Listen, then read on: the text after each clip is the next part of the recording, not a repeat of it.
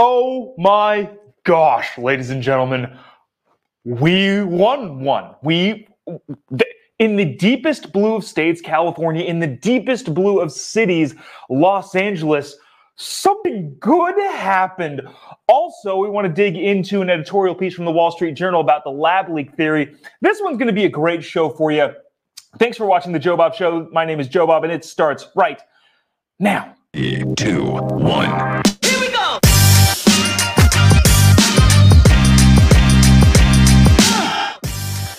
Live from a dingy bunker completely cut off from the outside world. My name is Joe Bob. Thanks for watching the Joe Bob Show. Today it is, how did it already get to be August 2nd, 2021? Thanks for being here. Thanks for joining us. We've got an interesting show. We got the headlines to wrap up the weekend. We've got apparently some good news coming out of Los Angeles, which is just mind-boggling. Some good news coming out of the city of Los Angeles that is not entirely going with the deep blue generalities that they generally go with. But all of that and more, we get the lab leak theory with the Wall Street Journal has a great editorial piece. All that and more coming up as soon as I tell you about capitalist propaganda. Capitalist propaganda is the best way to tell your friends that their socialist ideas totally suck. This is only you can help spread capitalist propaganda to defeat the empire. Capitalist propaganda just has some fun, cool designs. This is probably my favorite. Go ahead, use your iPhone to tweet about how much you hate me. A lot of cool designs at capitalistpropaganda.us. Go get your capitalist propaganda gear. Tell your socialist friends that their ideas completely suck. And you may be thinking, well, where did you get that awesome t-shirt that you're wearing right now? The CNN sucks shirt. Well, that's also capitalistpropaganda.us. So before we get into the main stories of the day, we kind of want to run down all the things that happened over the weekend. It was an interesting weekend, not a ton of big things happening, but nevertheless interesting. Women's soccer lost to Canada. Blah, don't care about that at all, really. The Olympics used to be so cool. I don't know what happened. I don't know if it's the fact that we have constant updates on what is happening, when it's happening, as opposed to waiting for the nighttime broadcast. And we didn't know who won anything until we watched it on TV late at night with our families huddled around the living room TV. But now we just know instantaneously. So I don't know if that's just causing it to lose its luster, but I've been watching almost zero Olympics. But women's soccer lost to Canada.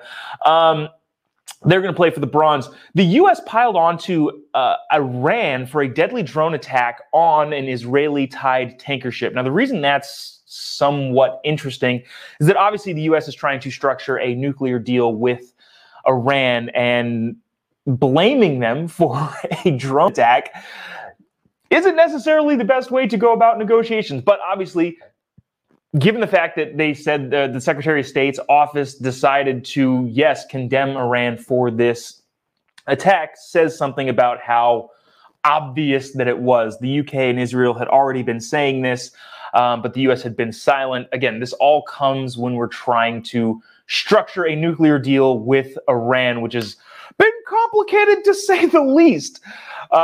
This out of People magazine, which is a magazine, for those of you who don't know, is a website that they used to print out on paper for some reason. But this headline out of People: fully vaccinated people in Massachusetts make up 74% of COVID infections in a CDC study. Out of 469 cases, 346 were vaccinated, which is about 74%. Of those, 274 were symptomatic, 4 were hospitalized. This is a non-starter for me. I don't care anymore. I've given up I've lost the ability to care about COVID statistics because at the end of this headline, nobody died. So, I don't know what the scary headlines are for. I don't understand the 74% of people that are vaccinated still got COVID. Yeah, but nobody died. So, whatever. We all get diseases all the time, and you can test positive for, the common cold. And if you don't die, who cares? But that's a scary headline coming out of People magazine. Another interesting headline given the COVID situation right now. Former President Barack Obama is throwing a 60th birthday party for himself at his Martha's Vineyards home, which is expected to have 700 people on the guest list, which, do it. Just do it. I don't often agree with President Obama, but do it. That's totally fine. Your guests have the decision to come or not come. You have the decision to throw the party or not throw the party, but do it. The only reason I bring this up is because all of the other news outlets would trash any conservative. Okay, imagine if Donald Trump Jr. or anybody in the Trump family or anybody in even a moderate Republican seat decided to throw a 700-person party. The media would be up in arms and outraged by it. Business Insider did report it fairly,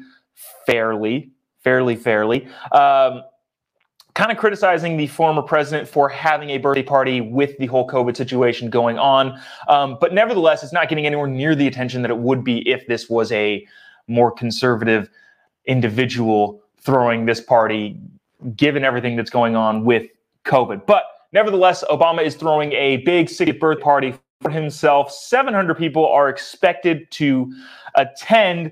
Last big thing, supposedly there's a bipartisan infrastructure bill, $550 billion, which honestly is I don't know if I'd say that it's a win necessarily, because it's still the government spending money and doing things, and the government is not good at doing things and very good at spending money wastefully. But it is way less than the $4 trillion package that was on the table back several months ago. You guys remember when Biden trotted out, who was it, Murkowski, Mitt Romney, a bunch of these center-right Republicans, and said, we have a deal. And then Nancy Pelosi said, I'm not voting on that deal. Then Biden came back, so we have a deal, but it's contingent on this other deal. And then the Republicans behind him said, wait, we don't agree to any of that. So supposedly they have a deal this time. I guess we'll all trust it when it's actually at the president's desk. But the fact that it's way less than what they were shooting for is a good sign for the country, I guess, going forward. CBS News is reporting the bipartisan legislation is the first part of a two-track strategy pushed by the White House and Democrat leaders to enact key pillars to the Biden economic agenda. So, kind of like the last one, when they had this big bipartisan show in front of the White House in the Rose Garden, they have your moderate Republicans behind the Democratic president saying we have a bipartisan deal, and ended up blowing up because it was really contingent on the next deal down the road. This one seems pretty similar. Once this plan clears the Senate, Senator Schumer said he would immediately move to phase two, a broader $3.5 trillion spending proposal that encompasses the president's policies on childcare, healthcare, education, and the environment. So, I don't know. It could be a deal that they ended up getting passed, this first infrastructure deal that would address some of the issues from an infrastructure standpoint that we do have. But if this next one's down the pipe and they're expecting this one to pass, I would expect Mitch McConnell and Republicans to thoroughly oppose it, as it is another $3.5 trillion Democrat wish list. So, those are the headlines wrapping up the weekend. Not necessarily a super eventful weekend, but different things happened that were seemingly important.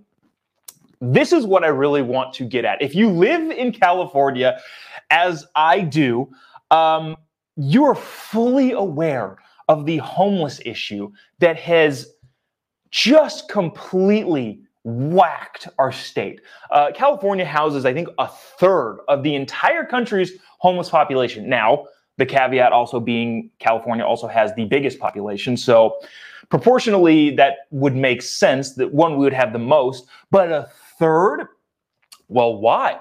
Why do we have a third of the homeless population? Because in California, unfortunately, we've decided as a state and as individual cities to make it completely easy for people to be homeless and live on the streets. However,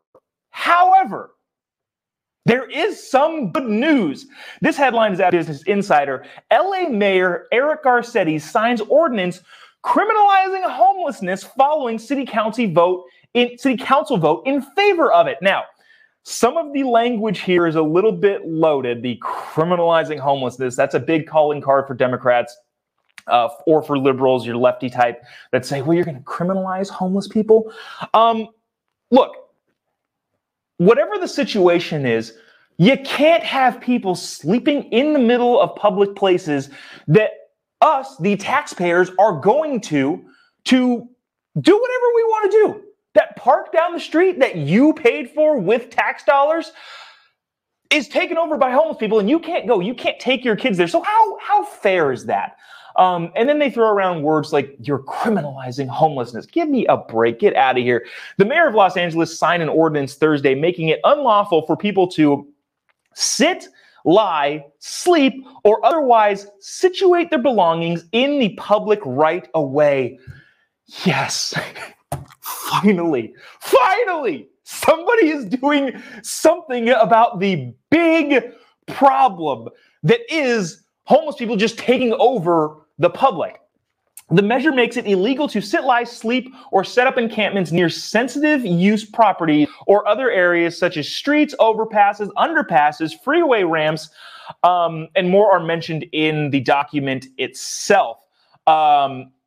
This ordinance also passed LA City Council 13-2. So overwhelming majority of the City Council, 13-2 is a big heaping majority of the LA City Council, said that, yeah, you shouldn't be able to just sit, sleep, or lie wherever you want. Whether it's businesses or taxpayers, the community has paid for these places to be a place where the community can use. Like I said, the park that your tax dollars go to, you can't go there. You can't go with your kids and use the playground equipment because you've got a homeless person camping underneath it and you don't know what they're going to do. The ordinance goes into effect 30 days after signing. Garcetti did not immediately respond to any requests for comments. Placing personal property in the right of way is what's going to be a big thing. You have these encampments. I don't even want to explain necessarily. I'm going to share a screen with you. If you haven't already seen this, this is an Instagram page called Street People of Los Angeles. It is hilarious and horrifying. It is a page that highlights. Oh, look! Just take a look at this. This is some dude's house. Literally, it's a house with a TV. This is a better setup than I have in my own home that I own. This is a better setup there. This guy has a big TV. It's open to the outdoors. He's got lights. He's got electricity. I'm sure he's got snacks. Honestly, it sounds great. But you can't have this in public streets. For those of you just listening, this guy's got a tent. You can see through the tent. He's watching the Dodgers game, probably having a great time. But you can't have that. You can't have people setting up whatever they want, wherever they want, because if you can, there's an empty lot across the street from my house. Why don't I just go take it over and start building stuff? What's the difference between temporary and permanent in terms of a structure? Look, this also has. I'm hoping I'm not going to show anything too brutal here, but this also has. This is the homeless population has taken over Venice, and as you can see, there's just people fighting constantly. It's just dangerous. I wouldn't walk down there's fires all over the place. If you don't follow Street People of Los Angeles, you should. It is a really, really interesting look into what has become of LA streets. But all that's to say is that LA Mayor Eric Garcetti signed a bill that said you can't do that anymore, which that makes sense. Now, as ridiculous as it is, there are people that are against this bill. There are people that are protesting the ordinance voted on by 13 out of 15 LA City Council members and signed by the mayor. There are people against this. LA residents and organizations have protested or are posting their grievances in opposition to the ordinance on Twitter. But again, I don't understand why people say that in articles. What does that mean? We're upset, and Twitter is upset. Yeah, Twitter woke up upset. Everybody in the world. Twitter is just a cesspool of rage. So I don't understand posting their opposition and grievances on Twitter. Like, okay, whatever that means. They also have made plans to camp outside of Garcetti's house in protest.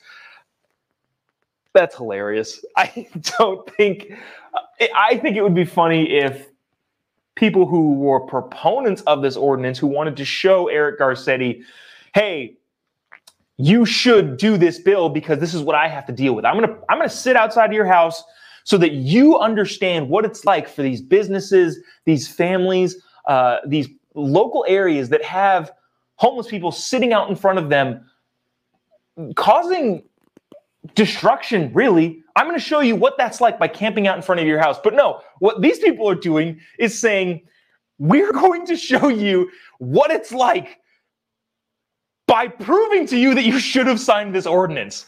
I don't understand the concept here. Eric Garcetti signs a no camping bill, which is a huge win for the people of Los Angeles, and people who are opponents of this ordinance are going to do exactly what he's trying to get rid of and prove the point that he's making. Just ridiculous. Mike Bonin was one of the 2 city council members who voted against the ordinance and noted during the vote that we only have shelter beds for 39% of the unhoused population. A lot of things going on there. The whole unhoused population thing, apparently homeless is a derogatory term nowadays. So we're using the term unhoused as if it's not their fault. We've got an interesting article that we'll get to in a quick second that we kind of break down some of that language. But he said, only 39% of the unhoused population can fit into our shelter beds. What do we do about the other 61%?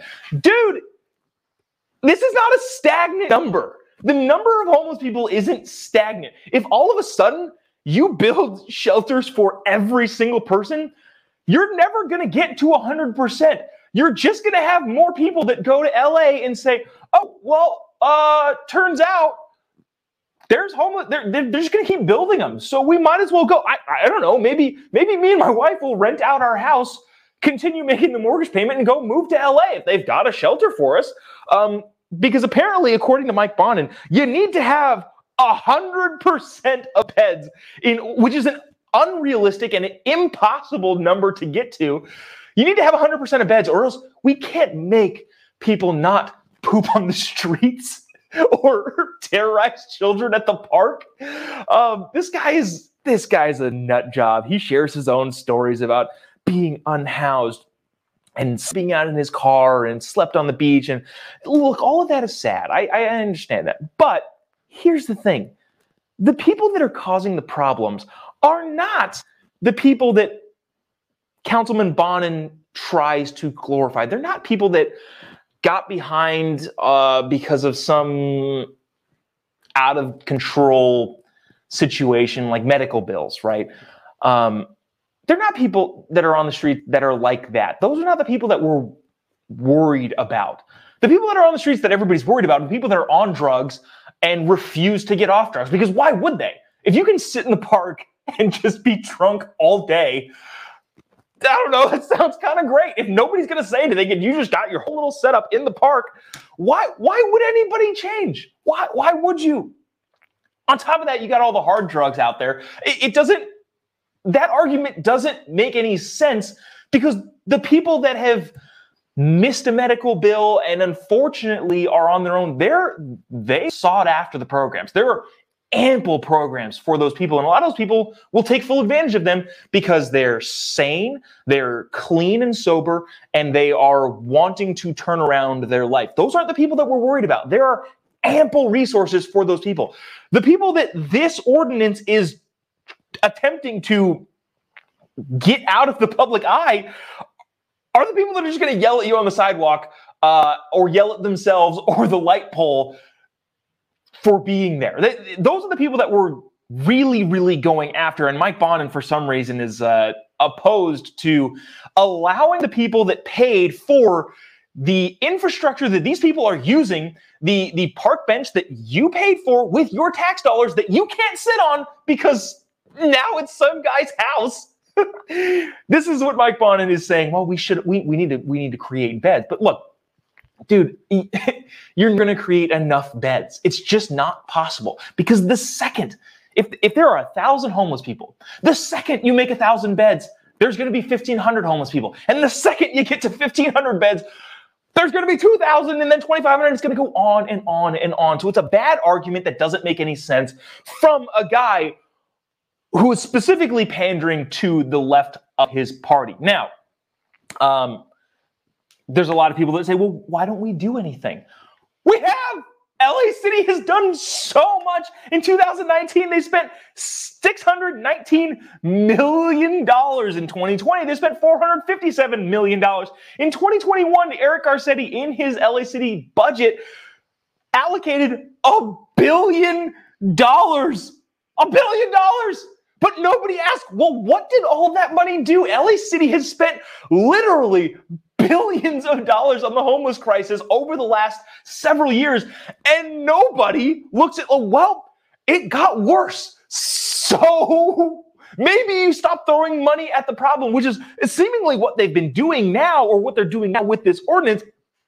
But it remains to be seen. We've tried a lot of things from a money standpoint. You've got, not to get into the homeless industrial complex, because that's a big thing. There are nonprofits out there that make so much money getting government contracts to build homeless structures, and they make money hand over fist. But yeah, there's a lot of things being done. And money being spent out the wazoo. The idea that housing is too expensive. So move. What does that mean? Housing prices are strictly caused by demand in a specific area. And now there's a whole other argument to be made that the government is playing its hand in the housing market, which only makes housing go up, which is another bad thing. But go after a job in a place that you can afford, or get a skill that would allow you to get a job to afford where you want to live. That's what human history is. That's why people are in California. The only reason people are here is because they had to move out of high-priced housing on the East Coast. They came out west to find opportunity. Go somewhere else. That you don't have to live where you live. I did it. I don't live in a place, well, I won't say that. I like where I live. It's not my first choice, but I can't afford to live where I want to live, so I live here. Go figure. And unfortunately, that's just the reality of the situation. If you can't afford to live somewhere, move. Sorry, that's just what it is. All of this is just coming to a head. There's no way they could avoid this problem forever. At some point, something had to be done. So, in a tiny win, guys, we got it. We got a tiny win. The mayor of LA signed an ordinance that said you can't be here. You got to go somewhere else. Which brings us to a really interesting article in Time magazine by Congresswoman Cori Bush, who wrote about her experience over the week, or in an article over the weekend in Time magazine. Again, a magazine, for those of you kids out there, is a website that they used to print out on paper for some reason, but now it's just a website. So Time magazine published an article by Cori Bush talking about her experience being homeless. Now, the article itself, I won't read a ton of it, but the article itself is heartbreaking. It really is.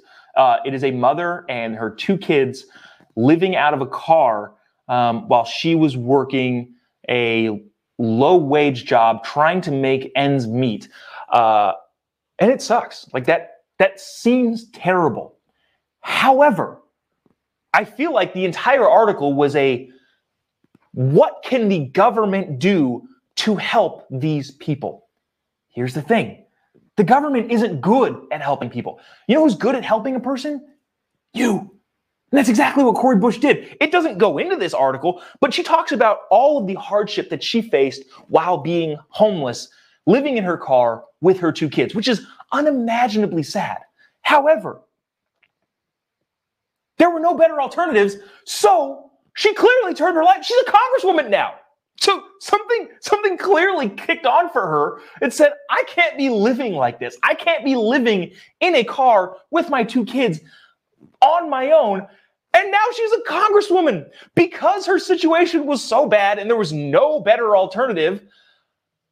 She decided to pull herself out of it. I don't entirely know what her situation is, but clearly something clicked on to where she said, I've got to get out of the situation, and did. And good for her. That's awesome. That is what America is. You have the opportunity to go build a skill, to go better your life.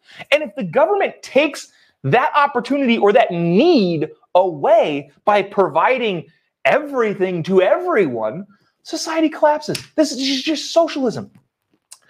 She talked about in her article, being unhoused in America must no longer be viewed as an individual shortcoming, but rather as an unacceptable, life-threatening policy failure.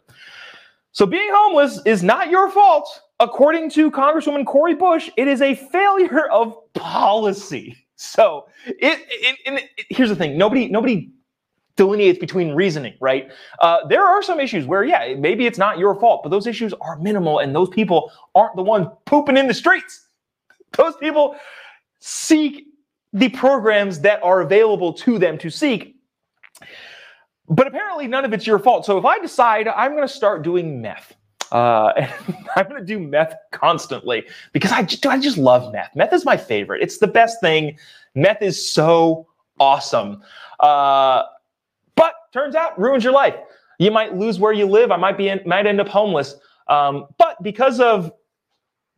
because of my decision, what Cori Bush is saying is that it's because of policy. Government policy is the reason I'm on the street, not because I have a terrible meth addiction. It's because of government policy. The minimum wage isn't high enough, so the government is telling me that it's illegal to work for a wage that I'm okay with and the employer's okay with. That is the reason why I'm homeless, not my crippling heroin addiction. And it's not funny. We have a huge drug epidemic in the United States. There's some really interesting statistics that came out a couple weeks ago. Maybe we'll get to that tomorrow.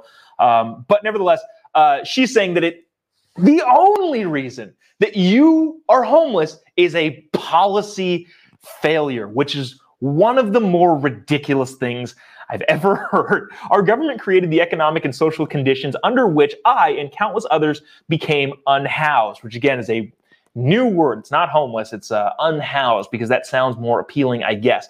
Through unlivable wages, the absence of affordable housing, and childcare. Again, it's not your fault, apparently. According to Cori Bush, it's not your fault. It's the government's fault, which is a ridiculous way to look at the world. Nevertheless, we'll say it one more time. Los Angeles, minor little win. We got one, guys. We got it.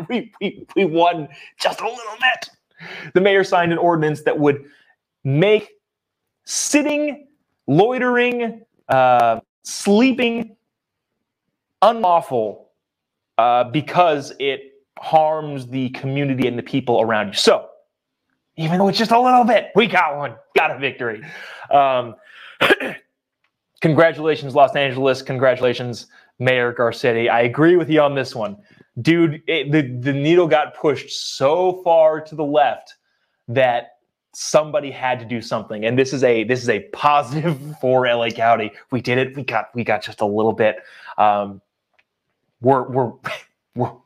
got a long way to go, but this is a good start. This is also interesting. This is not at all related to what we were talking about, but I wanted to talk about it because I feel like there's a big disconnect between the two quote unquote sides with the whole COVID thing. There was a really hilarious Stephen Colbert clip with John Oliver that we'll play in just a second. But talking about the lab leak theory, and apparently the lab leak theory is less agreed on, even still today, than we might have once thought. And a lot of people are covering their butts. The Wall Street Journal had a really, really interesting article that I really want to get into. It's fascinating on so many levels, on the level of the Chinese government, the level of the American government, how people view it now and the media's response, as well as Fauci and his whole cabal. So we'll get to that in just a quick second. Before, I want to tell you about capitalist propaganda. Capitalist propaganda is the best way to tell your friends that their socialist ideas suck. You can go to capitalistpropaganda.us. It's up to you to help spread capitalist propaganda to defeat the empire. Capitalist propaganda is you're welcome. Love capitalism. Best way to get some gear that tells your friends their socialist ideas suck. Capitalism rocks. You may be thinking, where did you get that cool CNN suck shirt? Well, that's also on capitalistpropaganda.us. So head on over to capitalistpropaganda.us. Tell your friends that their socialist ideas totally suck and they're ruining America. Help promote capitalism with capitalist propaganda gear. So this is a really interesting clip that we would have played before, but we weren't on the air back then. I really want to play this clip. This is Jon Stewart on Stephen Colbert's show. You've probably seen this already, but it's hilarious. So we want to make sure that people continue to see it. But this kind of illustrates the disconnect between several of us who can think for ourselves and your mainstream lefty media. This is Jon Stewart on Stephen Colbert. What do you mean by that? Do you mean perhaps there's a chance that this was created in a lab? There's an investigation. A chance? Oh my God. If there's evidence, I'd love to hear it. There's a novel respiratory coronavirus overtaking Wuhan, China. What do? Oh, you know who we could ask? The Wuhan novel respiratory coronavirus lab. The disease is the same name as the lab. That's just a little too weird, don't you think? And then they ask those scientists, they're like, how did this, so wait a minute, you work at the Wuhan respiratory coronavirus lab. How did this happen? And they're like, a pangolin kissed a turtle. And you're like, so we'll continue this in a little bit, but Jon Stewart clearly believes what is most likely true, that the coronavirus came out of a lab in Wuhan. No, the name of your lab. If you look at the name, let me see your business card. Show me your business card. Oh, I work at the coronavirus lab in Wuhan. Oh, because there's a coronavirus loose in Wuhan. How did that happen? Maybe a bat flew into the cloaca of a turkey and then it sneezed into my chili and now we all have coronavirus. Like, come on. Wait a second. What about this? Listen to this. Wait a second.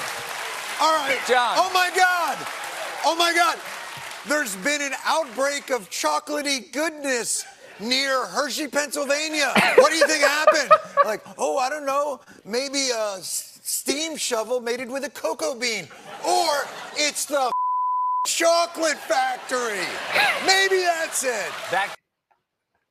So Jon Stewart clearly is on the side of this is definitely a lab leak. Now, if you remember, we'll go back, do a little history lesson. Back in May, June of 2020, President Trump came out and said there's reason to believe that there is a lab. It came out of the lab in Wuhan, which is pretty much obvious. Guys like Brett Weinstein were on top of this immediately. Brett Weinstein, for those of you who don't know, not a conservative, very much a liberal guy, but also understands what is clearly and obviously true, that it came out of a lab in Wuhan. But if you remember, if you talked about that on Facebook or on Twitter, on Instagram, any of the social media platforms, not only did you get flagged as no, this isn't true, Facebook took down the post and in some cases completely ban you from their platform. So I don't know. Why did that happen? Wall Street Journal had a really interesting editorial that came out about this that I want to get into now about the lab leak theory. Nobody should expect that the Communist Party, the Chinese Communist Party, to cooperate with a real inquiry into the origins of COVID-19. More disappointing, the lack of candor from American scientists and officials whose conflict of interest deserve more scrutiny. More than a year and a half after Chinese researchers published a draft genome of COVID-19, the world still doesn't know where the virus came from.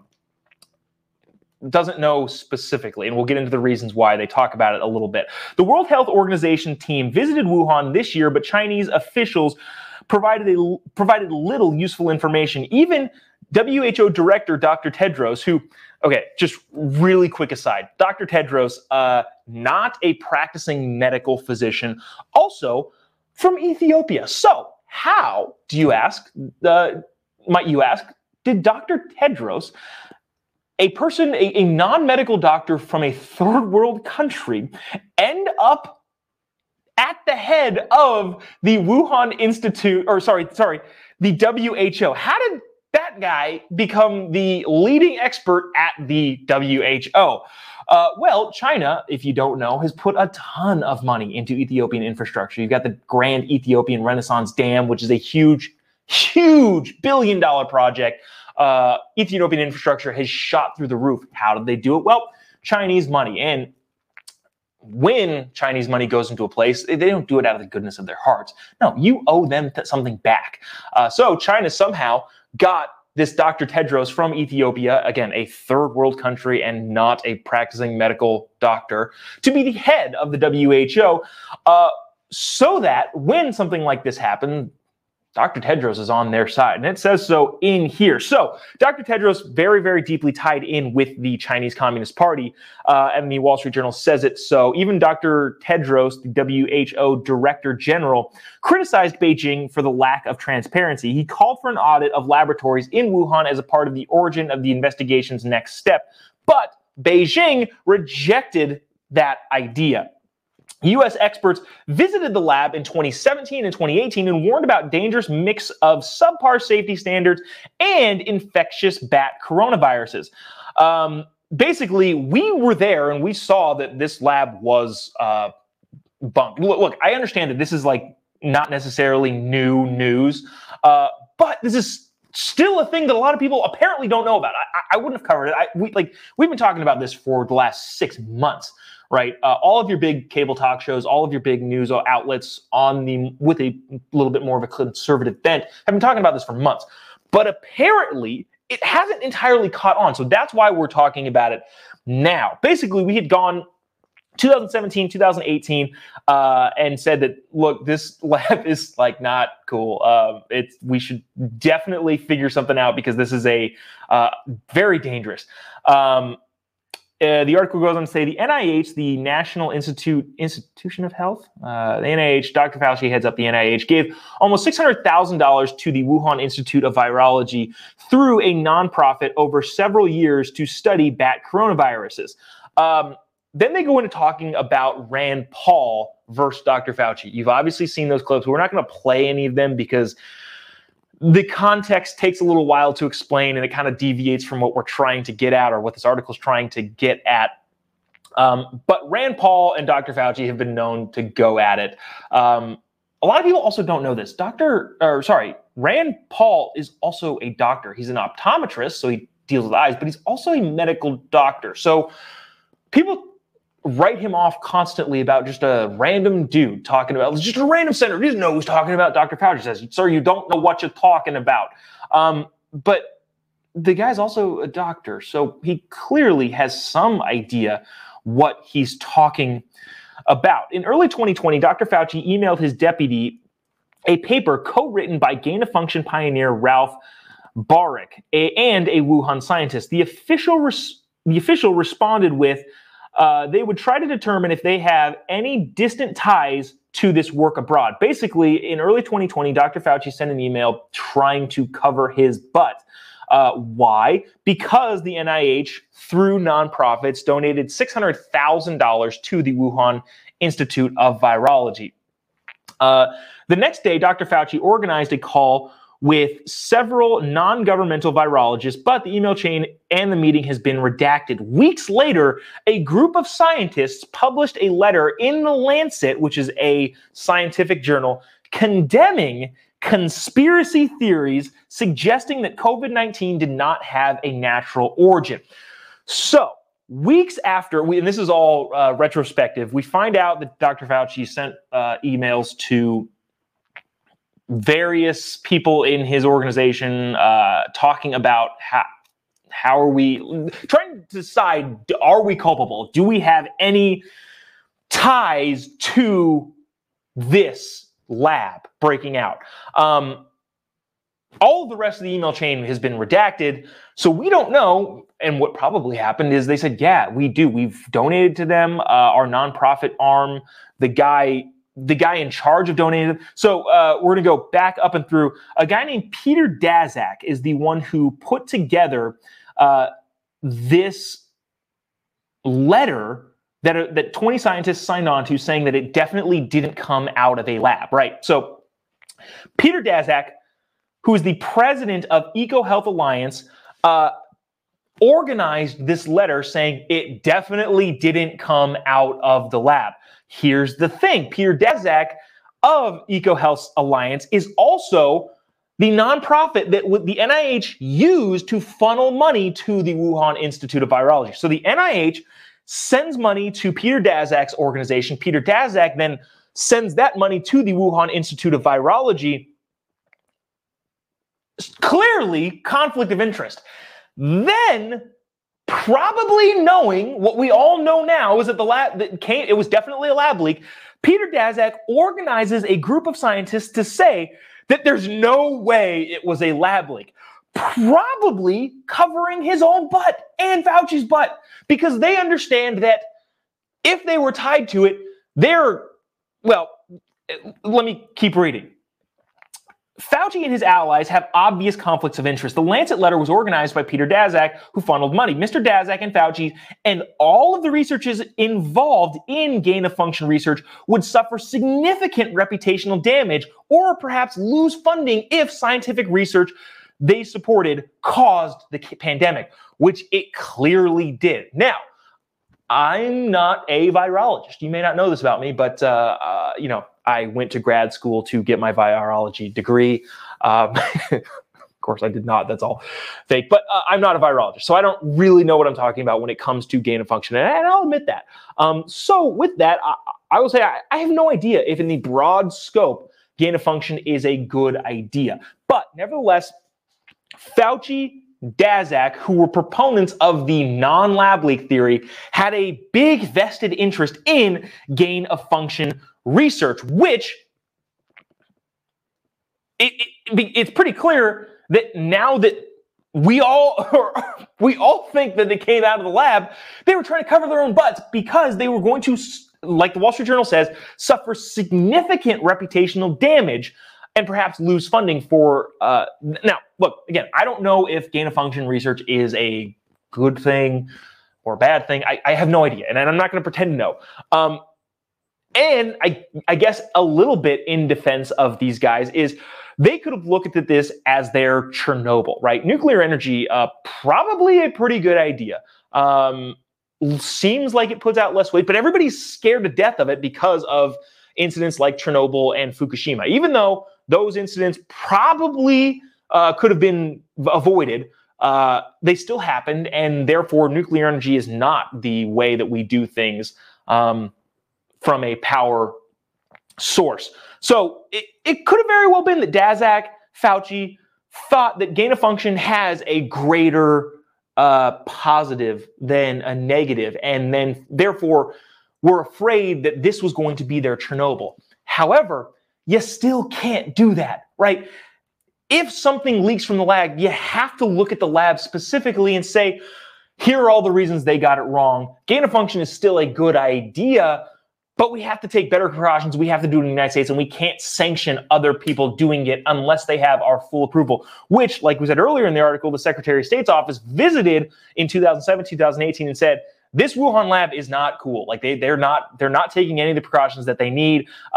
It's not a good place to be doing this gain of function. Now, it's understandable why Fauci and Daszak would try to cover their own butts. But the thing is, you can't do that. You can't have government officials involved in something, I don't want to say that dangerous, because they don't know that it's that dangerous, even though they probably did.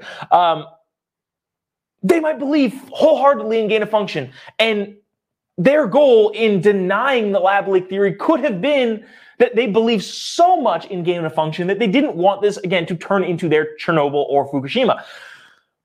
But government officials can't blackball something that actually happened. Now, look, we're never going to officially know. It's been so long. The Chinese Communist Party has had so long to clean up everything.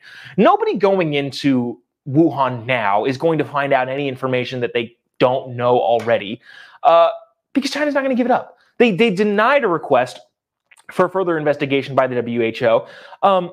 No, they're going to say, no, we're not going to discuss that. And I don't know, who can blame them? I think it's crazy. I think the Chinese Communist Party is 100% the cause of all of this. But why would they? Why would they let anybody else in? Because they've won, essentially, with the help of people like Peter Daszak and, to an extent, Dr. Fauci and all of the other researchers involved. China won. They've stifled the investigation so long and so hard that we'll never officially know. Everybody who's being honest with themselves is pretty much in agreement that, yeah, it came out of the lab in Wuhan. But because, unfortunately, Donald Trump said something about it, you've got your Orange Man Bad crew come out and say, no, there's no possible way. And then you've got this Daszak guy who released a letter saying that this is definitely not how it happened. Come to find out that it was only to cover his own butt. So the Wall Street Journal closes with, the Congress should thoroughly investigate the process that led to the approval of money for the Wuhan Institute of Virology and possible gain-of-function research. So Congress, the Wall Street Journal is basically urging Congress to say, hey, who was it that decided that the NIH should give $600,000 to this lab who in 2017-18 we visited and realized it was not a good place to give to? Who was in charge of giving that money? It also should debate limits on this kind of research in the U.S. and push for international standards. While China is unlikely to budge, its opacity around the aroused justification suspicion around the world, and the White House should keep the pressure on Beijing and the WHO. Such groupthink, which has prevented the lab leak theory. This is a sentence that I cut out in Rome. Basically, they're saying that the groupthink that caused the lab leak theory to be treated as a conspiracy theory for more than a year is not good for the country. And this is not a surprising or shocking thing. Making the same mistake twice is inexcusable. So Wall Street Journal hitting the Biden administration, Dr. Fauci, Peter Daszak, Congress pretty hard, saying that, look, we all are aware that this was a lab leaked thing. And again, we've all been talking about this for months. So this is not any new information for us. But apparently we've got to talk about it because it's not entirely known from everybody. People still think Orange Man bad. Let's see. Chuck says, "Never let a crisis go to waste," says the Dems. Yeah, that's 100% true. If you're not familiar with this statement or with this idea of thinking, never let a crisis go to waste, it's the idea that when you have a crisis, you can get a lot of other things done more quickly. Let's just say, for example, I'm not necessarily saying this happened to me. There's a pump that I really, really want in my house. It is a suction pump that comes up, brings water up through it, and then spurts it out into the gutter. I really, really want this pump.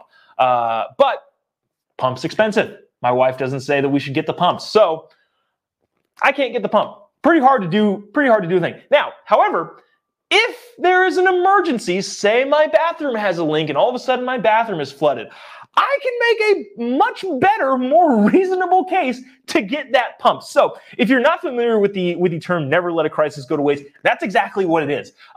Don't let a crisis go to waste that could allow you to do more things that you want to get done in the future. So Chuck, thanks for that note. This one from Cindy. We can defeat these tyrants with the new variant they want to shut down again. Dude, like you can't get me to care about it anymore. Like, I'm sorry. Like, I don't really make a big stink about it in public. If someone tells me to put on a mask, I go to my car and I leave and go somewhere else. You can't get me to care. Like we mentioned in the beginning of this episode, there was a People article that came out over the weekend, and that People article had this big title. This is 74% of COVID infections in a CDC study in Massachusetts were fully vaccinated. So of all of the COVID infections, 74% of them were fully vaccinated, said a CDC study. The article goes on to say, which again sounds kind of scary, I guess, but the article goes on to say that 469 cases, 346 were vaccinated, which is 74%. 274 were symptomatic. People that were hospitalized, 4 people were hospitalized. And it wraps up with nobody died. So you can't get me to care about it anymore. I don't know. If people are dropping dead in the streets, I guess I'll start to care about it, but I just don't. I can't bring myself to care. And it's all the people that contracted it and have died from it. That sucks. I feel very bad for them. If it happened to somebody in my family, which is still very well could, that would be awful. But I can't bring myself to care anymore. Anyways, thanks for the comments. Thanks for watching. Thanks for tuning into the Joe Bob Show. This is if you're brand new to the show, this is a conservative, we'll call it podcast, but it's also show. We've got a couple different radio deals in the works right now, but is what it is. More conservative show every day at 9 a.m. minus some days because I do another show over with the Daily Caller, and sometimes that takes a little bit more time than we want it to, which leads us into promoting Quality Control and Daily Caller. If you haven't seen it yet, Quality Control is my show on the Daily Caller. The Daily Caller, again, prides themselves on being journalists that love America, founded by Tucker Carlson in 2010. The Daily Caller, awesome organization. I've got a show over there with them. Go check it out. It's called Quality Control. We do a deep dive. It's like a conservative John Oliver. We do a deep dive into, let's see, what have we done in the past? COVID in schools, how the teachers unions just completely ruined the lives of millions and millions of kids throughout COVID. We did the border crisis. We did rising violence. There's violent crime all over America. We did the White House versus Facebook. CRT was a really interesting one. That's probably our most viewed one. We kind of break down what CRT is. Maybe we'll do that on an episode of this podcast or show, the Joe Bob Show. But go check it out. Quality Control on Daily Caller. You can find it on their YouTube, Facebook page. Go into their website, Quality Control. Also, thank you to Capitalist Propaganda, the best way to get the gear that tells your socialist friends that their ideas completely suck. capitalistpropaganda.us. This has been a fun episode today. Thank you so much for tuning into the Joe Bob Show. We will see you tomorrow. Tomorrow, we got a really interesting guest. Without going into too much detail, this is a group of Latino conservatives that are shedding some light on the shifting dynamics in minority America kind of as a whole, specifically in the Latino culture. Really, really interesting group coming on tomorrow to talk about the shifting demographics and could it end up helping the Republican Party? How hilarious would that be? Is if all of the people from Latin America, South America, Central America were coming up through the border and everybody's all upset about it and the Biden administration completely does nothing and all of them in future generations turn out to be Republican voters. How hilarious would that be? Anyways, those guys are on tomorrow. Thanks so much for tuning into the Joe Bob Show. We had a great time. We'll see you tomorrow. God bless America.